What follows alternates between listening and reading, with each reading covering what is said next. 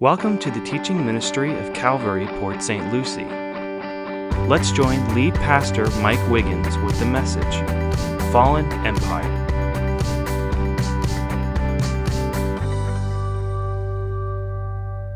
Well, please turn to Revelation chapter 18, and the title of the message today is Fallen Empire. So Revelation 18, Fallen Empire. If you're new to Calvary, this is what we do. We study the Bible, okay? And so I encourage you to bring your Bible with you and follow along verse by verse. Now, we're going to go through Revelation 18 today, and then we're also going to make a quick pit stop in 2 Corinthians chapter 6. And so 2 Corinthians chapter 6, you may want to mark that with your Get Connected card or something.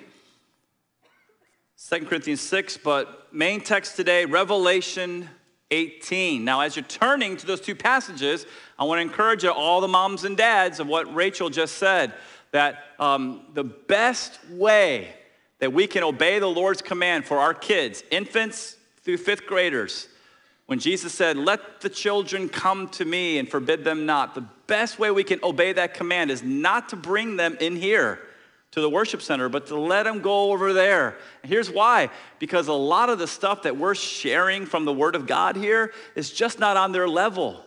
And so over there, man, Jesus put on their level. The Word of God put on their level. Principles of truth put on their level along with all their friends. And so I want to encourage you to do that every week. And by the way, moms and dads, if you have kids over there, and when you pick them up today, make sure you thank the volunteer who served your family by watching your child. Amen? Amen?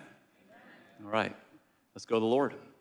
So, Father, we thank you for the second half of the service. We thank you for your word. And I thank you, Lord, just for your blessings on this church. And so, Father, I pray that your Spirit would have free reign in this room today, and that your Spirit would illuminate your word so that we can understand it. And so have your way, because it's your church, and we pray these things in Jesus' name. And all God's people said? Amen. All right, well, in Revelation chapter 17 and 18, the Lord reveals to us how he is going to destroy something that he absolutely hates, and that is Babylon the Great. Now, the Babylonian Empire was one of those powerful, famous global empires of the ancient world, and the capital city of the Babylonian Empire, Babylon, the ruins of that city can be found about 55 miles south of current-day Baghdad, Iraq. The city, the literal city of Babylon, no longer exists.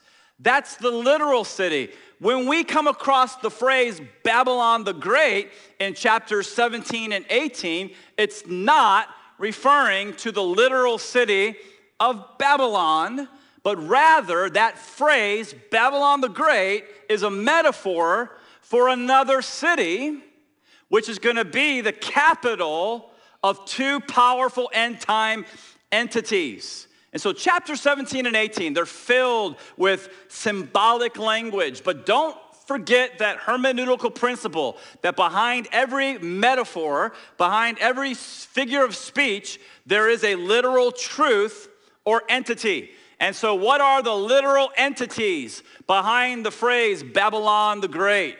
If you're taking notes, chapter 17, which we went through last week, is all about religious Babylon. That is the end times religious system, the global religion that is going to be alive and well, at least during the first half of the coming tribulation period. Today, we're shifting gears. We're going into chapter 18, and Babylon the Great, that metaphorical phrase, is simply referring to political and economic Babylon, which refers to the last days government and system of commerce. Now, both of those entities, religious Babylon and political economic Babylon, can trace their roots all the way back to the Tower of Babel, because it was at the Tower of Babel where humanism, the spirit of humanism, reared its ugly head. If you remember in Genesis chapter 11, verse 4, the desire was globalism. That'll be the desire at the end of the age. The desire was an ecumenical attitude. And so they all wanted to come together, and Genesis 11:4 says that they said to each other, "Come, let us build for ourselves a city and a tower with its top up in the heavens, and let us make a name for ourselves, lest we be dispersed over the face of the whole earth." They said, "Let us make a name for ourselves." That phrase, ladies and gentlemen, reeks of the spirit of humanism. The spirit of humanism started at the Tower of Babel, and it infiltrated all civilizations within this fallen world that we live in today.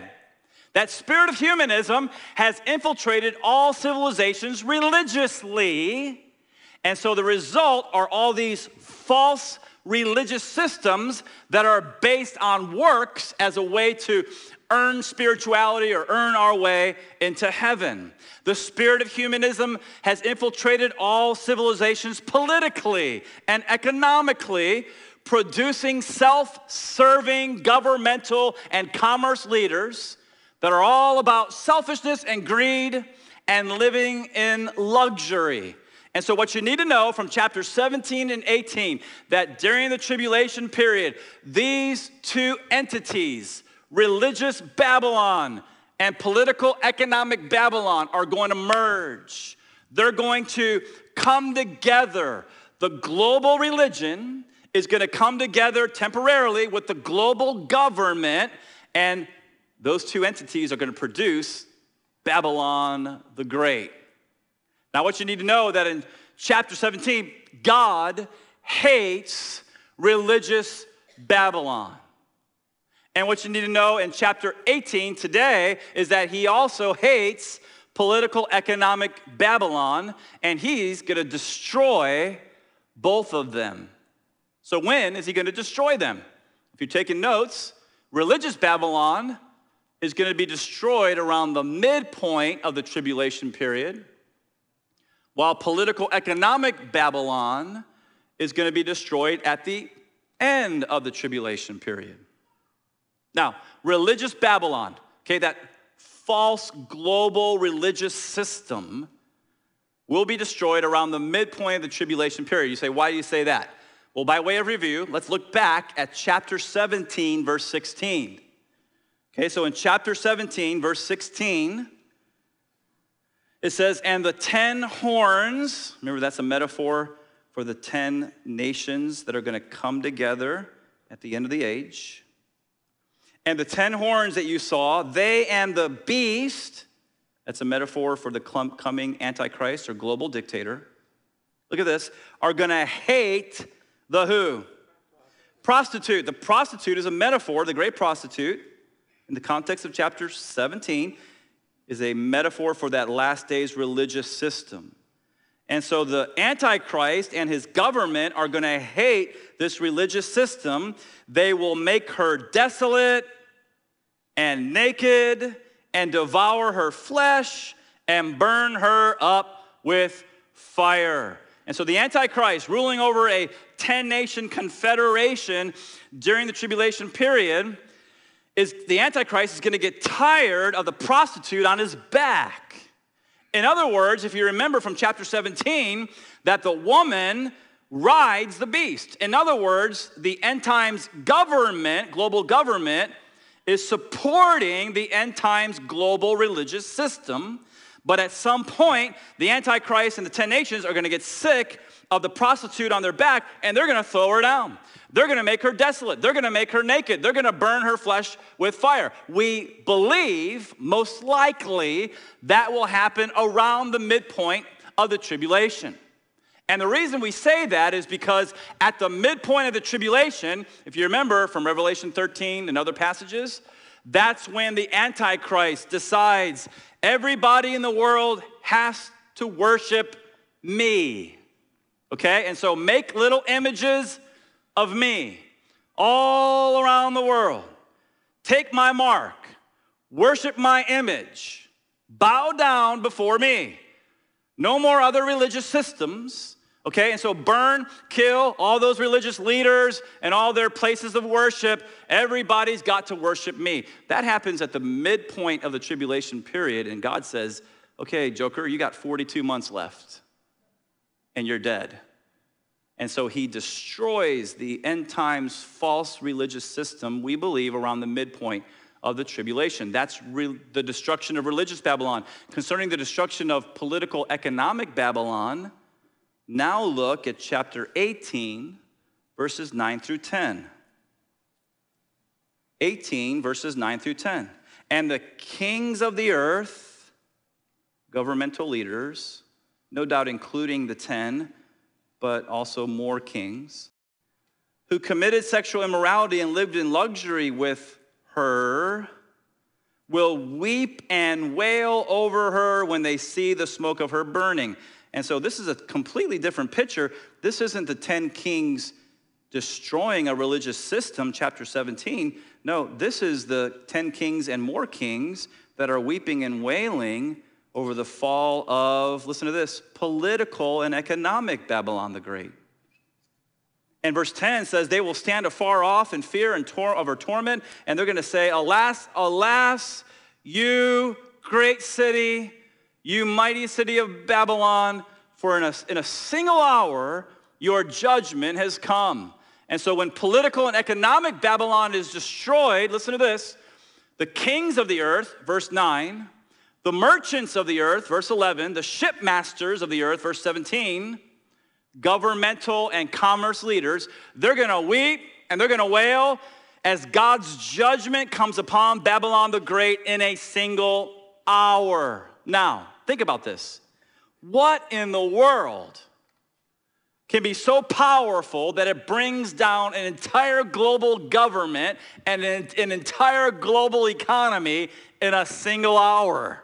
Well, we're going to find out as we continue to go through the chapter today. And so now look at verse 1 of chapter 18. Heavy teaching on the first half, but the second half, not so much. Starting in verse 1. After this, I saw another angel coming down from heaven, having great authority, and the earth was made bright with his glory. And he called out with a mighty voice, fallen, fallen is Babylon the Great. On the count of three, I want everybody to say that phrase, fallen, fallen is Babylon the Great. You ready? 1, 2, 3, go. Fallen, fallen is Babylon the Great. She has become a dwelling place for demons and a haunt or a watchtower for every unclean spirit. Not just that in the spiritual realm, but in the physical realm, she has become a haunt or watchtower for every unclean bird, and a haunt for every unclean and detestable beast. Fallen, fallen is Babylon the Great. Now, you need to know that Babylon the Great is referred to as a great city 5 times in this chapter. In verse 10, verse 16, verse 18, verse 19, and verse 21, it refers to the metaphorical phrase, Babylon the Great, as that great city. And so I personally believe that this will be a literal city in the future, not ancient Babylon. I don't believe with some of the guys who say that ancient Babylon is going to be rebuilt. Not ancient Babylon that's been destroyed. No, a literal city which will be the capital of the Antichrist government. Not just the capital of the Antichrist global government, but this city will also be the capital of the religious system of the last days. Look at chapter 17, verse 18. Let me show you why I say that. Chapter 17, verse 18. And the woman, okay, you guys remember who the woman is in the context of chapter 17? It's the end days religious system. The end days false religious system. And the woman that you saw is the, what's the next 2 words? Wow. is the great city that has dominion over the kings of the earth. Ladies and gentlemen, when this was written in AD 95 by the Apostle Paul, what city had dominion over the kings of the earth? Rome. Rome. And so it looks like Rome is Babylon the Great. It looks like Rome is the capital city of the future Antichrist and the future global religion. Paige Patterson, a great Bible commentator, says this, quote, "Clearly this is the city of Rome, the city that ruled over all the world in John's day." And so Rome is, it looks like it is going to be the capital city of that global religious system. Now, if you're with me here, say amen. Okay, listen to this. Rome will be the capital city of the end days religious system, which I believe goes beyond one denomination and includes an ecumenical merger of all religions that deny that Jesus Christ is the one and only way to God. Does that make sense? This is why we're opposed to the ecumenical movement today. This is why we don't join up with other churches that teach their people that you've got to do a system of works in order to earn your way to God. No, absolutely not. Hey, the last days religious system will go beyond one denomination, and it will be an ecumenical merger of all religions that deny the truth of what Jesus said. Jesus said, "I am the way, the truth, and the life. Nobody comes to the Father but through me." These are religious people who deny that salvation is by grace alone, through faith alone, in Christ alone. These are people that their religious system is based on works, where they're trying to earn spirituality or earn their way to God. That is a false religious system. And it's any religious system that denies the truth of the word, that Christ is the only way. Now, for some people, that's like sandpaper that rubs you so wrong.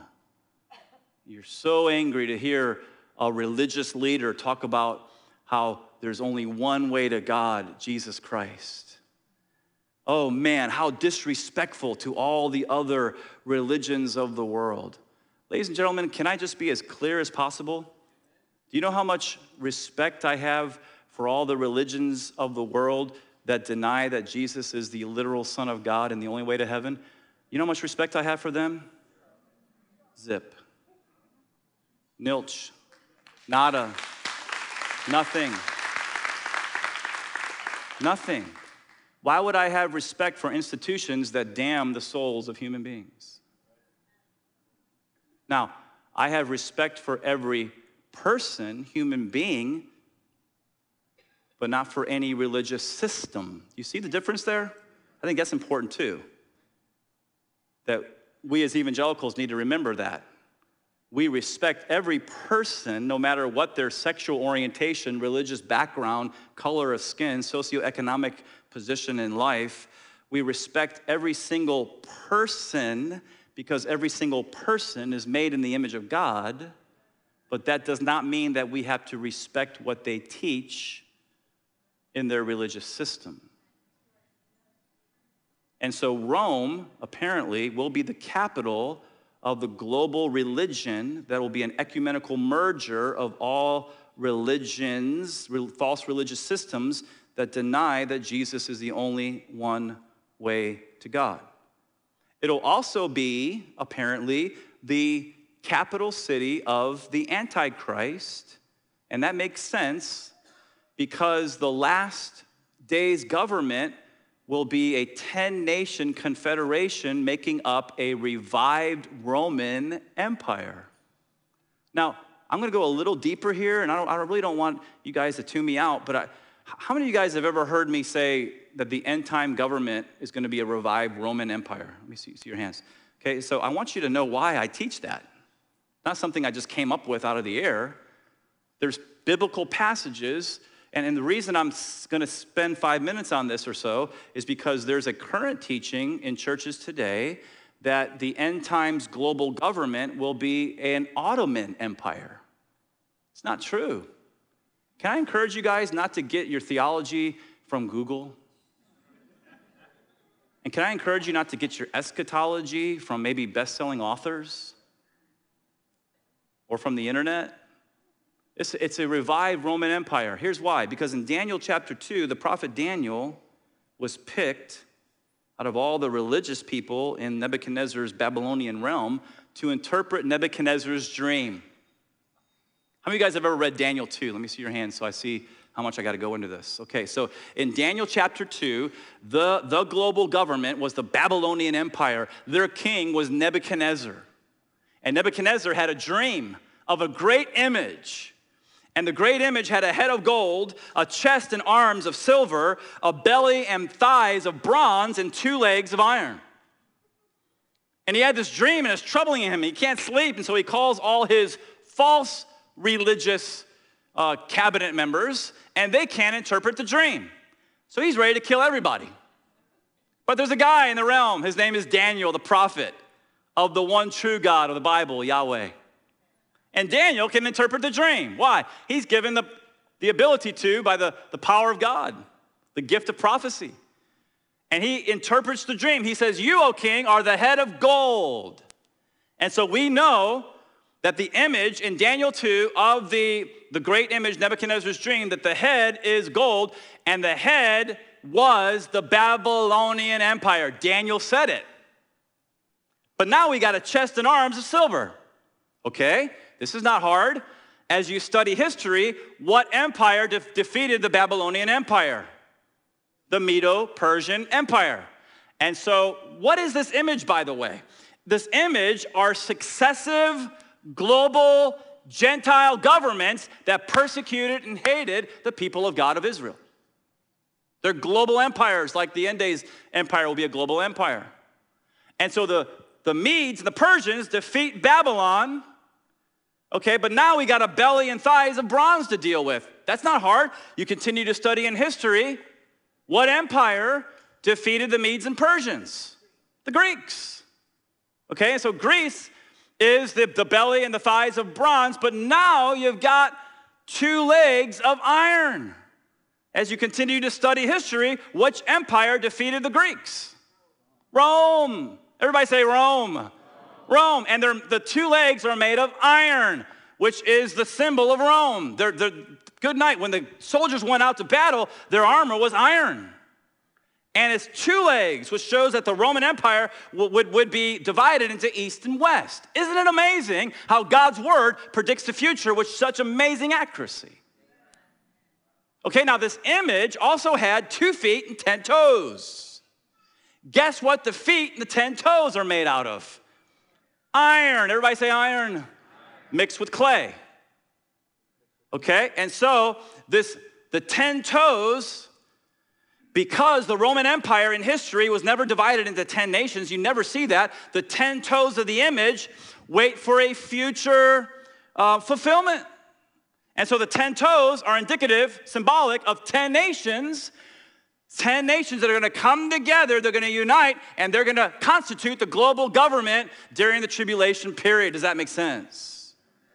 Iron, which means it's a revived Roman Empire, mixed with clay. Many commentators believe it's democracy trying to mix with dictatorship, but the dictator, the Antichrist, wins in the end.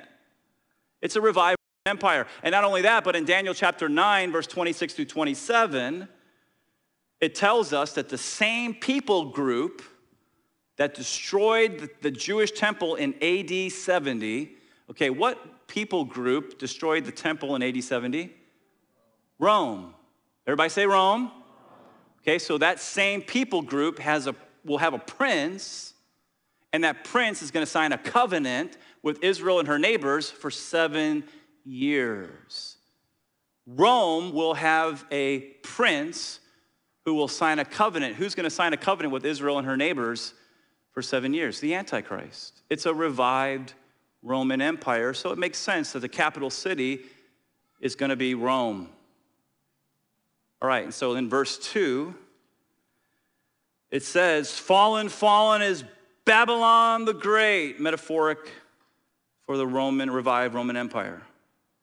She has become a dwelling place for demons, a haunt for every unclean spirit.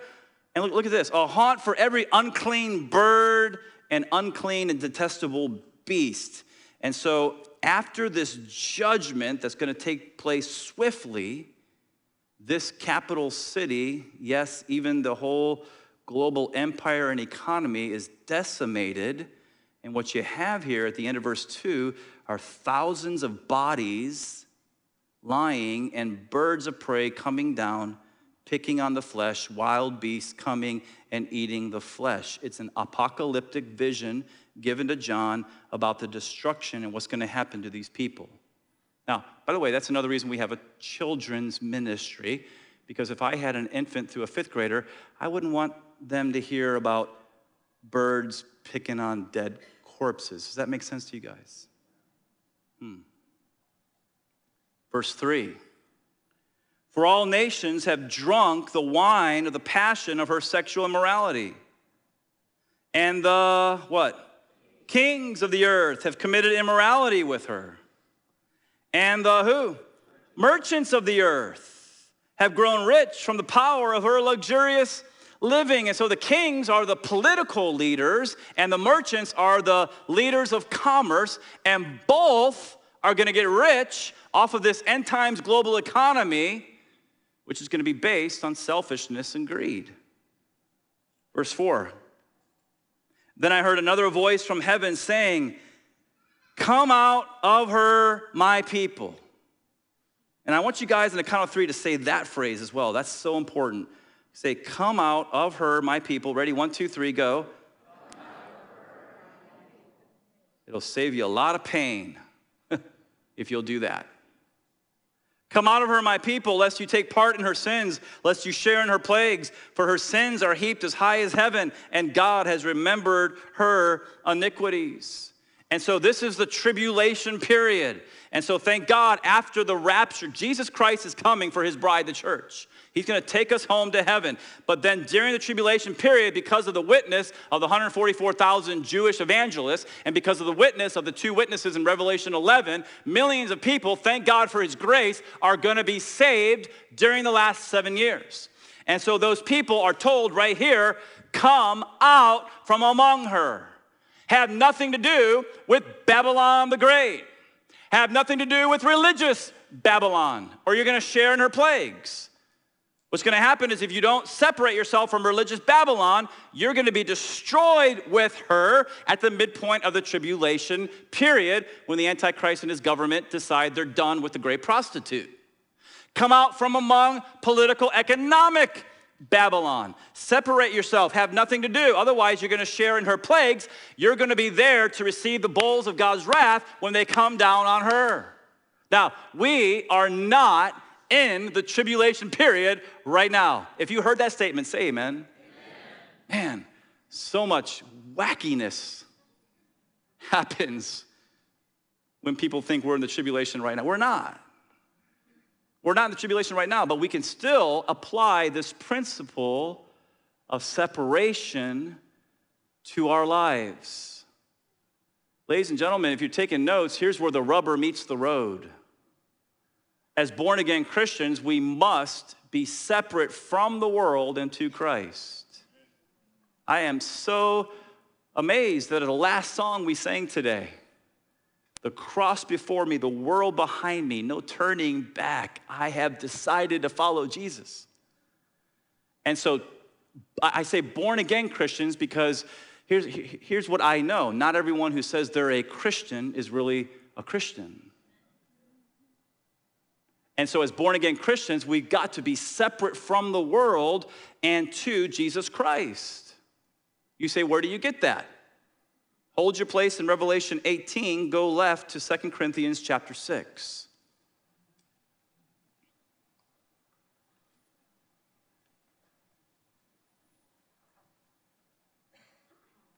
Chapter 6, verse 14.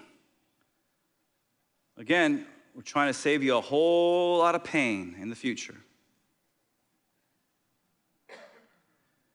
It says, do not be unequally yoked with who?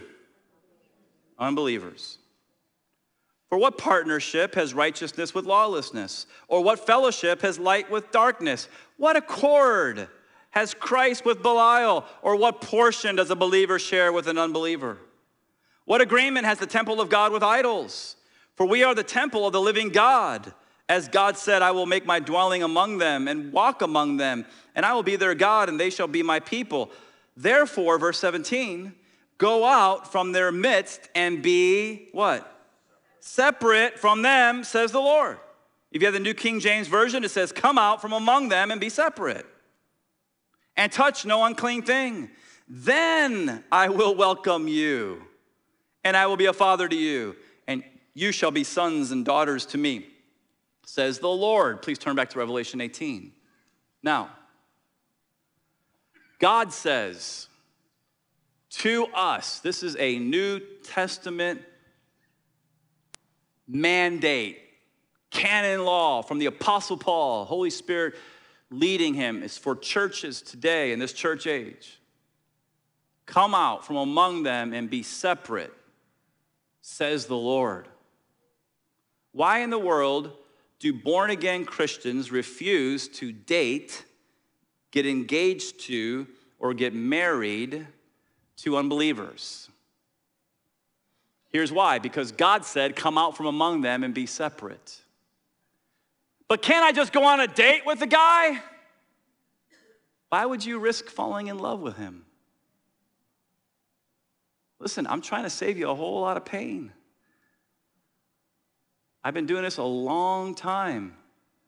I've seen so many marriages where they're unequally yoked. And by the way, not everybody who says they're a Christian is a Christian. Don't let them fool you while you're dating them. Jesus said, by their fruits you shall know them, not their words. Come out from among them and be separate. Why in the world do born-again Christians refuse to go into a business partnership with an unbelieving partner? Because God said, come out from among them and be separate. That's why. I mean, why in the world would you risk your biblical worldview and biblical values down the road conflicting with their worldview and values? I'm just trying to save you a lot of pain down the road. Especially if they decide to go unethical and start doing things that are illegal, and now you're up to your ears in a mess as a born-again Christian. No, come out from among them.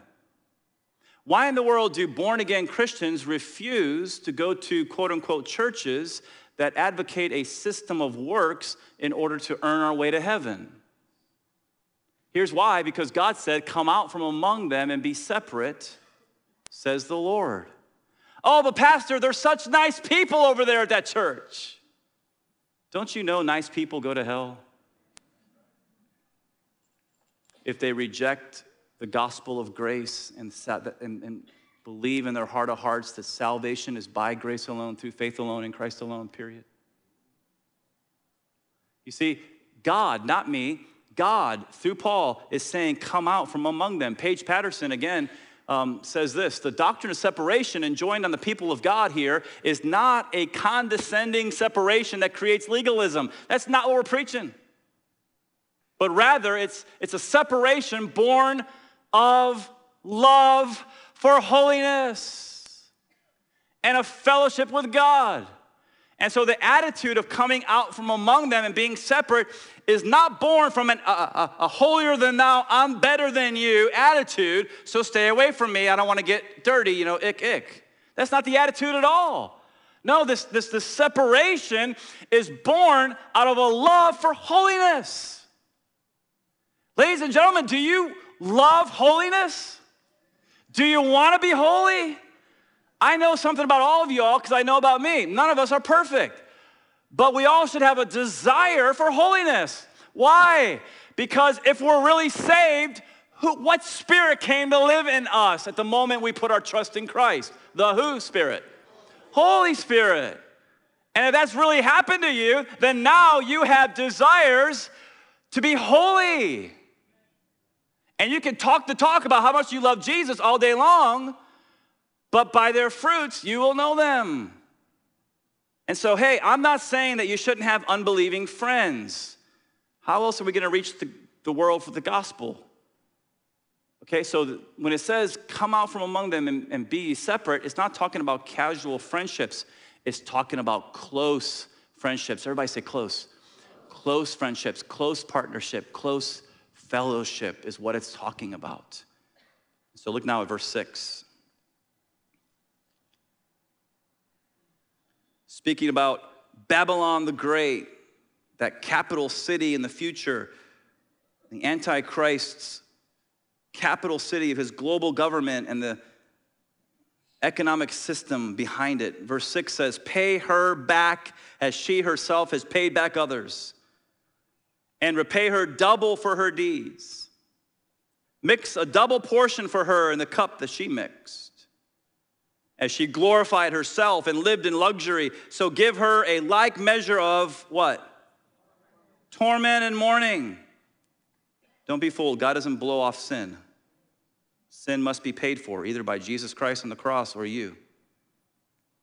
So give her a like measure of torment and mourning, since in her heart she says, I sit as a queen. I am no widow, and mourning I shall never see. For this reason, her plagues will come in a single day, death and mourning and famine, and she will be burned up with fire. For mighty is the Lord God who judged her. And so the capital city of the Antichrist global government is going to boast in its heyday, I'm a queen. I'm not a widow. I'll never mourn. Look at my governmental leaders. Look at my leaders of commerce. Look at their lifestyles. It's the lifestyles of the rich and famous. Look at the opulence. Look at the palaces. Look at the gold and the pearls. Look at their wealth. We'll never be in mourning. We sit as a queen. And yet God says in a single day, they will be destroyed. How? How will they be destroyed? Look at chapter 16, verse 17. Chapter 16, verse 17.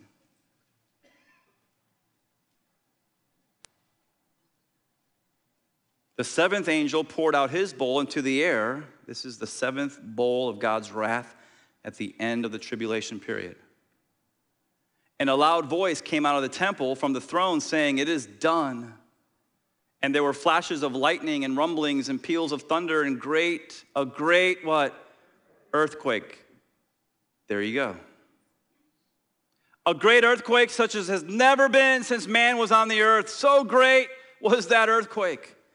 And the great city, there it is again, was split into three parts, and the cities of the nations fell, and God remembered who? There it is, Babylon the Great, to make her drain the cup of the wine of the fury of his wrath. And so the mother of all earthquakes, the seventh bowl of God's wrath, are going to destroy the capital of the global government, and not just that capital city, but all the cities of the nation. In a day, the entire global empire and global economy will be decimated. Now, how are people going to be reacting to this? Look at verse 9. And the kings of the earth who committed sexual immorality and lived in luxury with her will weep and wail over her when they see the smoke of her burning. They will stand afar off in fear of her torment and say, alas, alas, you great city, you mighty city Babylon, for in a single hour your judgment has come. And not just the kings of the earth are crying, but the merchants of the earth, verse 11, weep and mourn for her. Why? Since no one buys their cargo anymore. Now, look at the cargo that this whole economic system is built on. And look at the way these governmental and commerce leaders are living. Look at verse 12. The cargo of gold, silver, jewels, pearls, fine linen, purple cloth, silk, scarlet cloth, all kinds of scented wood, all kinds of articles of ivory, articles of costly wood, bronze, iron, and marble, cinnamon, spice, incense, myrrh, frankincense, wine, oil, fine flour, wheat, beef, lamb, horses, and chariots, Lamborghinis. It's in the original Greek, believe me. And slaves, that is, human souls. Did you guys notice that all those things that I just read are luxuries and not necessities? And the leaders of the day are going to think they're all that because of their stuff. Let me ask you a question. Can stuff bring you joy and satisfaction in your heart? And so why in the world do we spend so much money on luxuries? You know, the next time you make a purchase that's really expensive, I want to challenge you to ask yourself 3 questions. Number 1, ask yourself, is this item a luxury or a necessity? And by the way, this was very convicting for your pastor this week as I was preparing this message. Because don't you know that every time I point a finger at you, I got 3 pointing at me? Right? And so, is this item a luxury or a necessity? Number 2, ask yourself, why do I want it? Is it because I think buying and buying and buying is going to medicate and take away that pain inside? And number 3, ask yourself, is it God's will for me to have this? In other words, instead of impulse buying, instead of using the credit card to buy your luxury, say, no, I'm going to take some time and I'm going to pray and I'm going to think and I'm going to ask myself these 3 questions in the presence of the Holy Spirit. Wow, can you imagine if we all did that? Now, why in the world should we do this? Here's why, because Jesus said, do not lay up for yourselves treasures on earth, where moth and rust destroy and where thieves break in and steal. But lay up for yourselves treasures where? In heaven, where neither moth nor rust destroys and where thieves do not break and steal. Why? For where your treasure is, there your heart will be also. And so if we're always investing in treasures on earth, then everybody knows where our heart is. Right here in this 70 to 100 year life. Which, by the way, is like a vapor. And so if we're always investing constantly in treasures on the earth, then that's where Jesus said, that's where your heart is, in this temporal life. But if we're investing in the treasures of heaven, and by the way, how do you do that? Here's how you do it. The world behind me, the cross before me, I've decided to follow Jesus. And I'm not just talking the talk, I'm going to walk the walk. And so I'm done with this life, and now I'm going to follow him, right? And so that means I'm going to not just go to church, I'm going to find the church that God wants me to be at, and I'm going to put my roots down, and I'm going to connect, serve, grow, and give in that local church. I'm going to invest in God's work. And as I invest in God's work and what God wants me to do, guess what? He notices it all, and he's laying up treasures up in heaven. These treasures on earth are going to go up in a puff of smoke, but the treasures that we're laying up in heaven will always be there forever and ever and ever.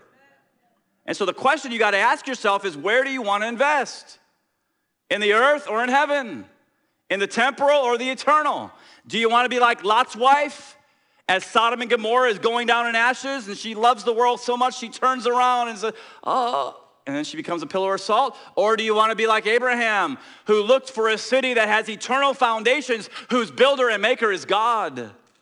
Hey, ladies and gentlemen, this world is not our home. We're just passing through.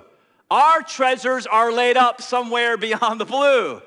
And so that's got to be our focus. Our focus has to be not on this life primarily, but on the next life. We got to get over our selfishness. We got to get over our greed. We got to make a decision to turn from the world and really turn to Christ. Get off the fence. Stop being a casual Christian. Get committed to the Lord. Get joined to a local church and begin to serve God in that context with the people of God. That's the decision before you today. And so we're going to put that slide back up again. Before you make that expensive purchase, is it a luxury or a necessity? Why do I want it? Is it God's will? Now, it's between you and the Lord.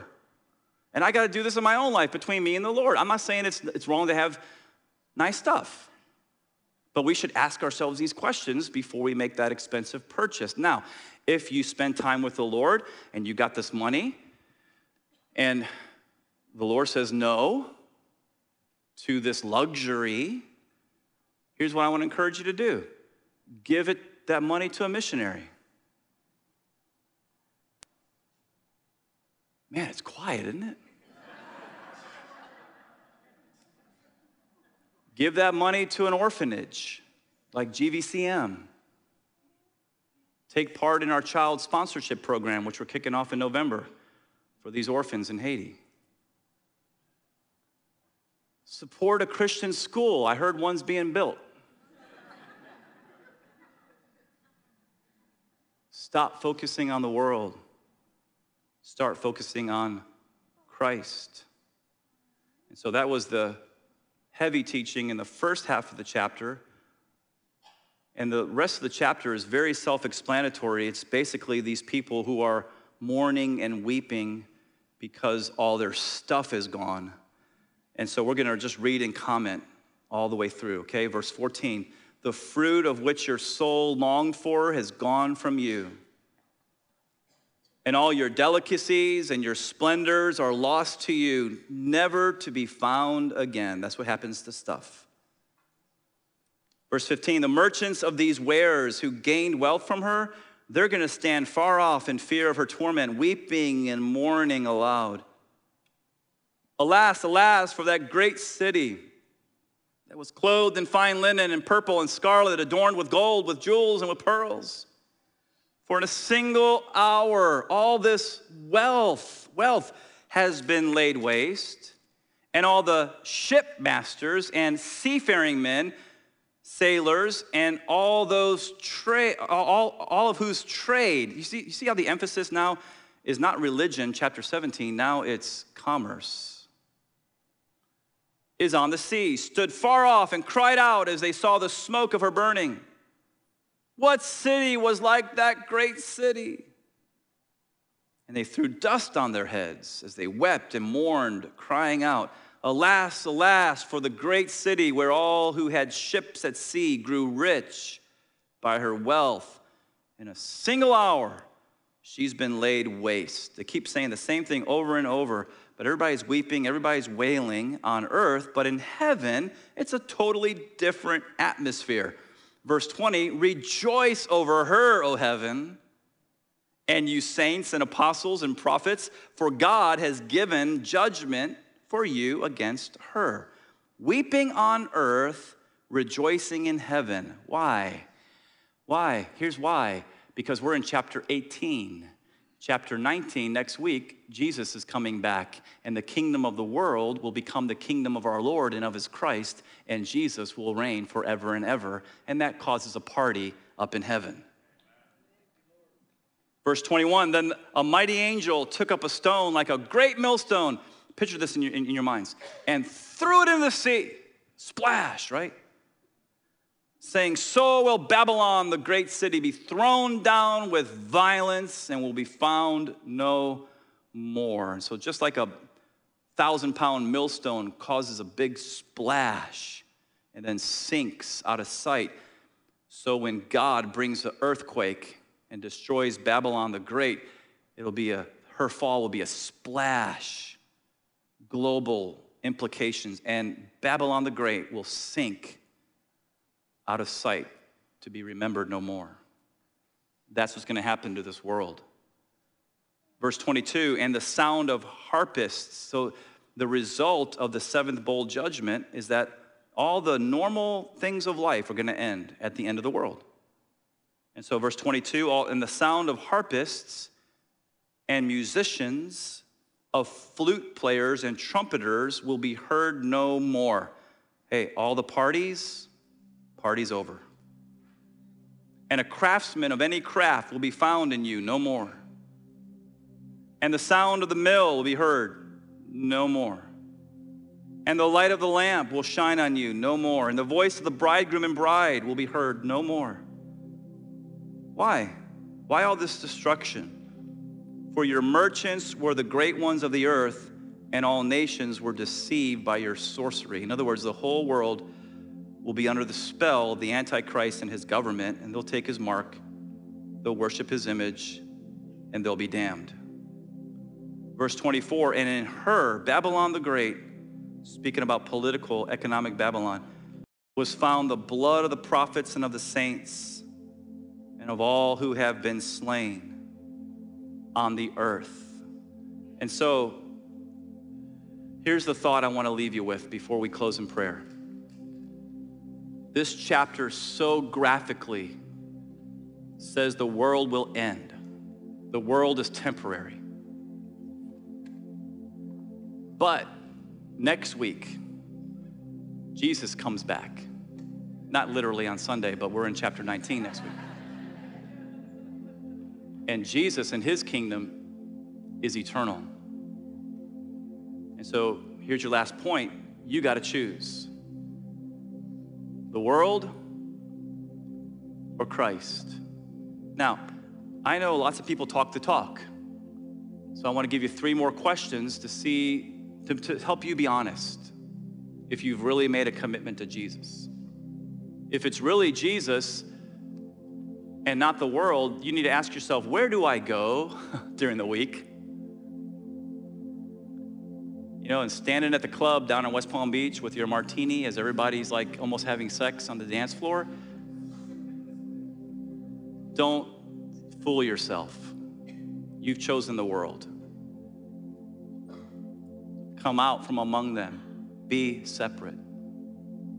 Where do I go? Do the places that I go to, do they strengthen or weaken my love and commitment for Jesus? It's decision time. Ask yourself, who do I hang out with? I'm not talking about casual friendships. I'm talking about your close friends. Do those people encourage or weaken, strengthen or weaken your love and commitment for Jesus? You say, man, I'm going to have to end a lot of friendships. It's going to get really lonely. Jesus said, I'll never leave you nor forsake you. His peace, his presence is so much more precious than those friends that are doing all kind of junk. And then ask yourself, how do I spend my money? Am I really investing in eternity and the things of God? Am I laying up for myself treasures in heaven? Or is it constantly this earth building my kingdom? Or going into debt and building other people's kingdoms? And so hard questions. I'll let you take them home and I'll let you think about your commitment to Jesus Christ. At this time, I'm going to ask the prayer partners to come on forward. And I'm going to ask everybody to stand for closing prayer. Now, please hear this, okay? At this church, we put a big emphasis on the feeding of the flock, right? We put a big emphasis on teaching the Word of God. I try to put minimum 20 hours into every single message. And the reason I do that is because Jesus told Peter, feed my sheep. And I want you guys to be well nourished on the Word of God. But Jesus didn't just tell Peter to feed my sheep. He told Peter to tend my sheep as well. And so we take that just as seriously as the feeding. And so we have a whole care department in our church. It's headed up by Pastor Bob Cooper. Wave, Bob, so everybody knows who you are. And so we have that, and the purpose of this ministry, which is made up of elders and Pastor Bob and prayer partners and intercessory prayer people, is to tend the flock.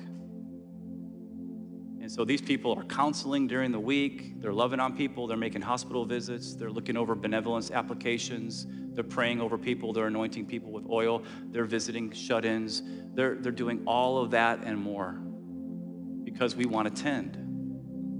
And so if you're here today and you need tending, not just feeding, I want to encourage you as everybody's leaving to come up and receive ministry. Maybe you have a physical sickness and need prayer. Maybe you need to be anointed with oil. Maybe you have a surgery this week and you need someone to come to the hospital and visit you and cheer you up and pray for you. And by the way, here's what I love about that scenario is that when people have surgeries, everybody comes, and oftentimes the elder or pastor comes, and it's a room filled with believers and non-believers, and guess what gets to happen? The gospel gets to be shared. And that's something I love about Pastor Bob, is he always shares the gospel with people. And so be aware, and I didn't even plan on saying any of this, it just came upon me in first service. I want you to be aware of our care ministry, and I want you to know that we here at Calvary want to tend to your needs as the sheep, the flock. And so if you need prayer, as everybody's leaving, come up and receive that ministry today. They would love to pray for you guys. And can you guys just, I know they want the glory to go to God, but can you just thank them for their ministry that they do every single week? We appreciate you guys. We do. And so Father, we thank you for your word. We thank you so much for the truth of your word. God, help us not to ignore it. Help us to prepare our hearts. We know you're going to come back for your bride, the church. Help us to be ready. We know you're going to save us from the wrath to come. Lord, help us to be anticipating the soon coming of Jesus Christ. We look forward when our faith will be turned to sight. But until that day, we ask God, the cross before us, the world behind us, that we'll stand firm in our decision to follow Jesus. And we pray these things in his name. Amen. God bless you guys. One of the greatest gifts God can give his children is the assurance of their salvation. If you're not sure where you stand with God, we want to help. Visit our website at www.calvarypsl.com. Click on I'm New Here, then Knowing Christ.